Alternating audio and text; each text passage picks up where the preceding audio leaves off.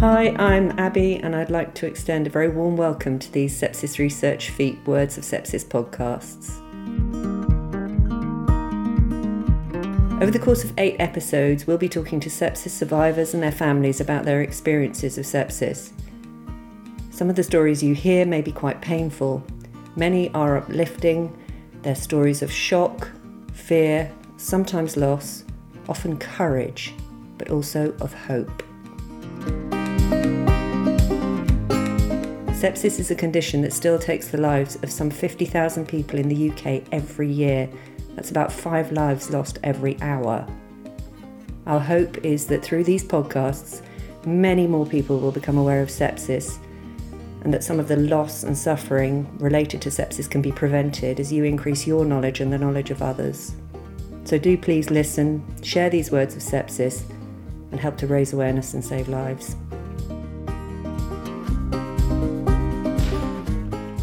In this episode, you'll be hearing from Craig Stobo, the founder and chair of Sepsis Research FEAT, who talks about the terrible personal loss he suffered as a result of sepsis and the work that it has spurred him on to do. Back in 2012, almost 10 years ago now, I fell ill with sepsis and was rushed into hospital, by which point I had septic shock. I eventually developed cellulitis, but that wasn't actually showing when I first went in, so it was purely the symptoms of sepsis. But I was fortunate it was recognised quickly, diagnosed quickly, treated quickly, and most importantly, the treatment worked. And I subsequently went on to make a full recovery, but I was in hospital for several days. But it was my late wife, Fiona, who was a GP, who was the one who was instrumental in making sure that I got to hospital in time, because I thought I just had a fever or a summer cold or something like that. And I felt ghastly, and it came on very quickly on a Thursday morning and afternoon. And I was quite ready to just go to my bed to sleep it off. And frankly and bluntly, had I done so, it may well have been my last sleep. So Fee was quite adamant that I was to get myself to, first of all, to our local GP. And they had a bit of a confab, and then they were basically clear about straight to hospital with you. So that was my experience. But whilst I was in hospital, Fee was 35 weeks pregnant at the time, I should say. And she, unfortunately, on the Friday, also became profoundly unwell and also developed sepsis and septic shock. And unfortunately, she didn't really respond to treatment.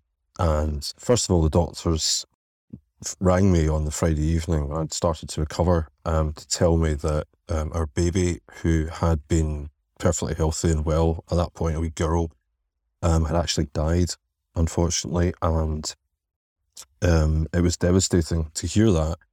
And they explained that Fiona herself was very poorly, but they were going to try and deliver the baby and then try and stabilise Fiona.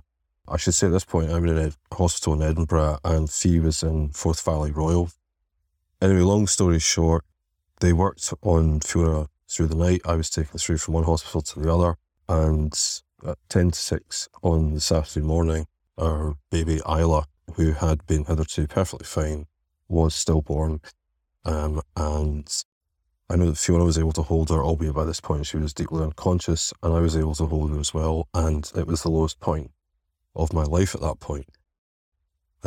Unfortunately, things didn't improve after that, because although the doctors tried their best to stabilise Fiona throughout the rest of the Saturday and into the early hours of Sunday morning, she was profoundly ill with septic shock at this point. And every time they gave her a blood transfusion, effectively what was happening was they would give her a blood transfusion, it would stabilise her for a short while, and then she was effectively just bleeding out. And they decided to take her into theatre around about midnight on the Saturday going into Sunday. Meantime, I'm going up and down to still receive treatment as well for my condition, because originally there wasn't a bed for me, so I was in a waiting room, so I was going up and down to the A&E part of the hospital to get treatment.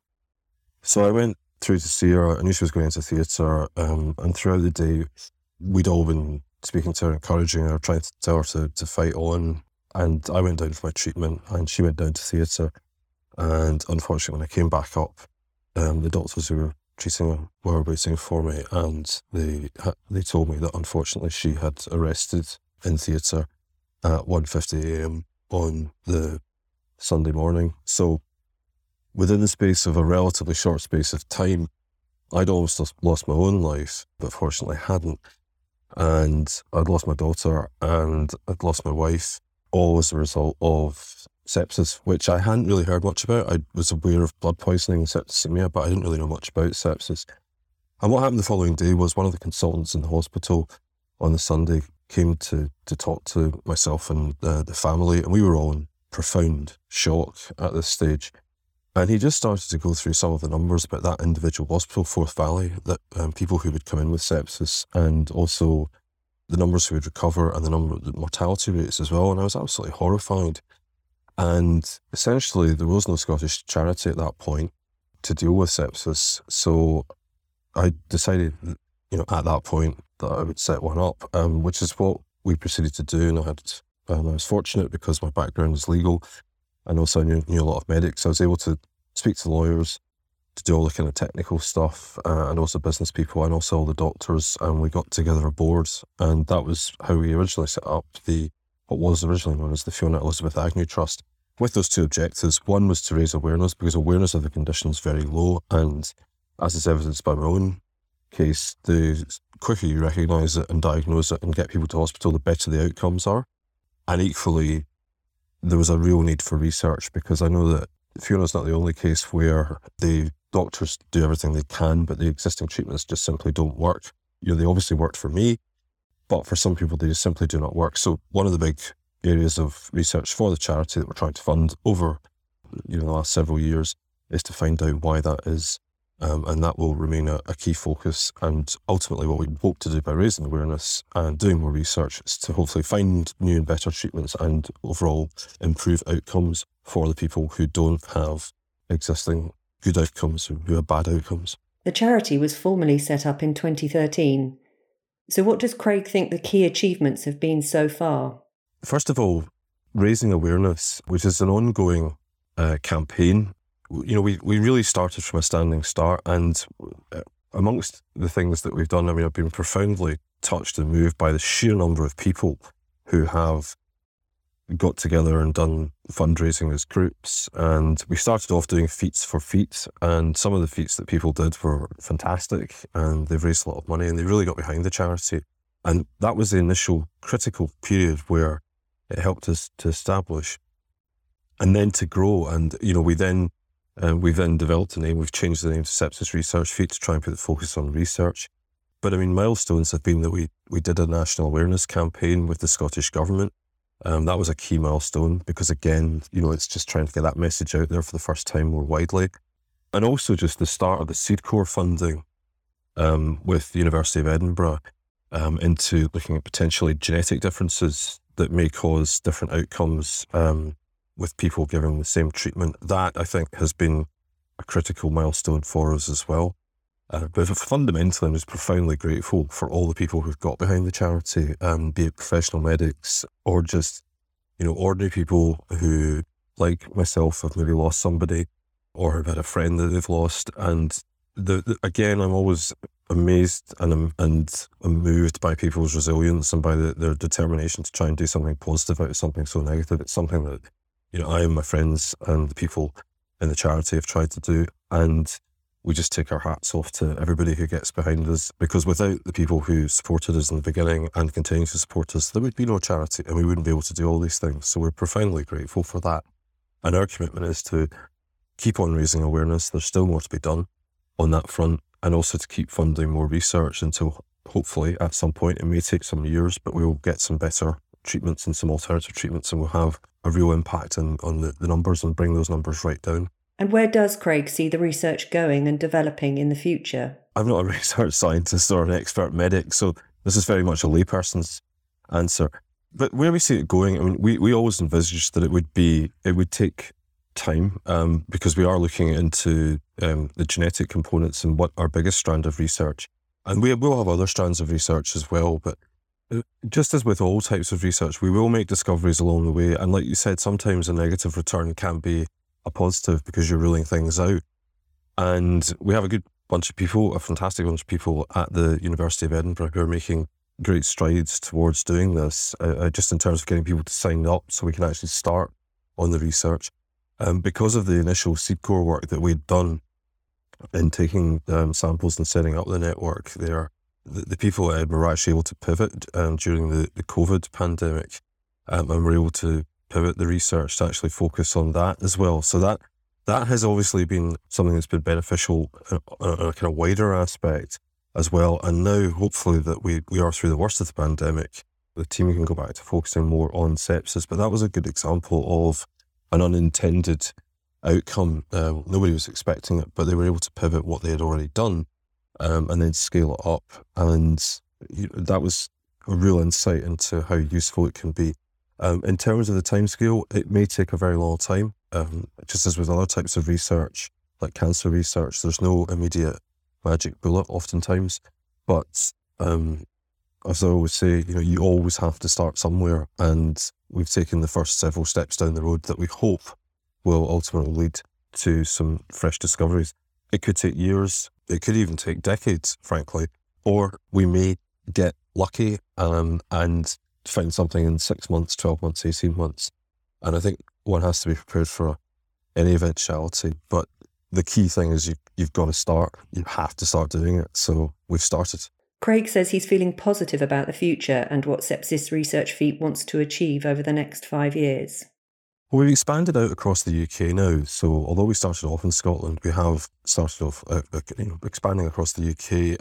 And the focus will continue to be, we need to still carry on raising awareness because it is fundamental. And so we will always do that, just as all other medical research charities will do that as well. Cancer research charities raise awareness, but our focus will be to try and scale up as much as we possibly can, more research. And again, this will be across the UK. So if we are contacted about other interesting projects across the UK, then we will back those. And what we're effectively trying to do is to place sensible bets on research that we think could ultimately lead to interesting outcomes, useful outcomes, and perhaps different treatments as well. Now, we don't know where they will come from, but we are very much operating now with the UK remit. So the more that we can, effectively, the more money we can raise, the more awareness we can raise, and the more research we can fund. Of course, there are other ways. If people are financially strapped, as many people will be and are going to be, unfortunately, because of the situation that we're in, a lot of people will give us time. We've got our sepsis advocates now as well, and that's another way that people can get involved. So we always stress that, you don't have to be out there fundraising or donating money. The giving of time is equally as valuable if we're able to get out there. And that's another way that we can spread the message, by people being effectively trained up to go out there and actually tell other groups of people about the message. And that is something that I've done, other board members have done, our team has done, and we've now got a whole bunch of people who are trained up to do that as well. And it's very important, and oftentimes, they will have their own personal stories and reasons for wanting to get involved. And it makes it much more relatable if you can talk about statistics and about symptoms and about awareness all you like, but actually if you just tell the story of, I guess, how simply it can happen, how quickly it can happen, it really cements that in people's minds, and we found that to be very important and relatable. And I think that's another critical component. And, the idea being that, again, the more we can spread awareness right across the UK, hopefully the more we can prevent people having bad outcomes. And also, ultimately, we want to try and raise more money and fund more research right across the UK. Sepsis doesn't really stop at the border. It's a global problem, but we're focused on UK research. One of the key research projects Sepsis Research FEAT is funding is the genomic study. Professor Kenneth Bailey is the genomic study's chief investigator and a consultant in critical care medicine at the University of Edinburgh. He explains what it's all about. Genomic is an acronym for a study. It stands for Genetics of Mortality in Critical Care, and it has been going for 7 years now, but really got a boost when Sepsis Research FEAT funded us in 2018 to extend the study across the UK and now internationally. And what we're trying to do in genomic is understand the genetic differences that there are in people who are susceptible to extreme forms of infection, so sepsis and respiratory viral infections like COVID, and to mortality from those conditions, and a broader range of conditions, including injuries that might not seem to be similar to sepsis, like a disease called pancreatitis, where the pancreas, an organ in the abdomen, dissolves itself and creates inflammation throughout the whole body, or even large burns, which can create syndromes a bit similar to sepsis. So we think that genetics can lead us to clues that will help us to identify treatments for sepsis and related forms of critical illness. And the only way that has ever been shown to find those genetic clues is to get very large numbers of people with the condition that we're interested in to participate in the study. And he says working with the charity gives his team a real boost. Research funding across the whole world really is generally very specific. It's short term. There's an attraction towards low risk projects, and what you do with the money is extremely specific from the very outset. Sepsis Research FEAT took a long term vision. They said they wanted to do something that could be transformative. They accepted that it might not work, and they gave us the flexibility to use funding, as we needed it at the time. And that enabled us to very rapidly extend recruitment across the whole UK for a study that was obviously very high risk and, might not yield anything. At the time, if the pandemic hadn't hit, we would still be in the situation of saying this could take a decade before we find anything that might be useful. And that's just, in my world of science funding, that's a really refreshing way and practically very useful way to have funding. The second is much more important, and it is that when we meet Sepsis Research FEAT and the sepsis survivors and the relatives of people who've died of sepsis, my entire lab group, groups of scientists and clinicians who are studying the immune system and sepsis and genetics and related problems, we all have our feet held to the fire by this extraordinary, compelling group of people whose objective is to find better treatments for this disease. And it stops us getting distracted. Because, of course, we find things that are interesting along the way that everyone gets into science because they're excited about solving mysteries. And there's a great deal of value to solving mysteries for their own sake. But that's not what my lab does. We are entirely focused on picking up the threads that will lead us to, or that might lead us to, new treatments for sepsis. And so if there are things that that might lead us into really interesting new areas of science or biology, we don't follow them. We publish them. We point others in that direction, but we keep our focus on finding new treatments. And it's really because of the direct interaction with this extraordinary group of people that we keep that focus. Craig says having the charity has been a real focus for him and his family. I do view myself as fortunate to still be here. So there's an element of, okay, well, I'm going to make the best use of my time that I can. And that's the charity is inherent and integral to that. And again, just as I say, there's a real, both myself and the family and all our friends, we were all profoundly shocked by what happened. There's also a real drive within all of us to try and prevent it happening to other people, other families, because we just know from the numbers, the sheer number of people who are affected every year, the number of people who die every year is thousands and thousands. But if you look at the number of people who are then affected by that, all the friends and family of those people who lose their lives far too soon, you're probably into the hundreds of thousands, maybe even the millions. So it's a serious condition, and it needed to be tackled. And so, yes, it has given us a focus. And one always hopes that everything you can do will maybe help other people. I mean, I said this at the outset, if we can stop it happening to one other family, it's been worth it. And fortunately, we've been able to do much more than that. But obviously, there's still much more to be done. And there remains a group of people, a cohort of people for whom existing treatments just don't appear to work. And we want to understand why that is and to do more about it, to try and come up with new and alternative treatments. And we'll leave the last word for this episode with Craig.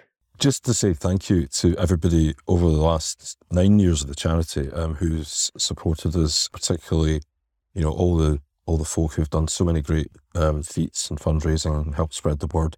To all the medics and all the doctors and the nurses and the public health officials and, the people we deal with in government who have been so supportive and who want to ultimately try and improve outcomes for everybody. And to the great team who run the charity. They've done a great job steering us through some very, very, very choppy waters over the last couple of years.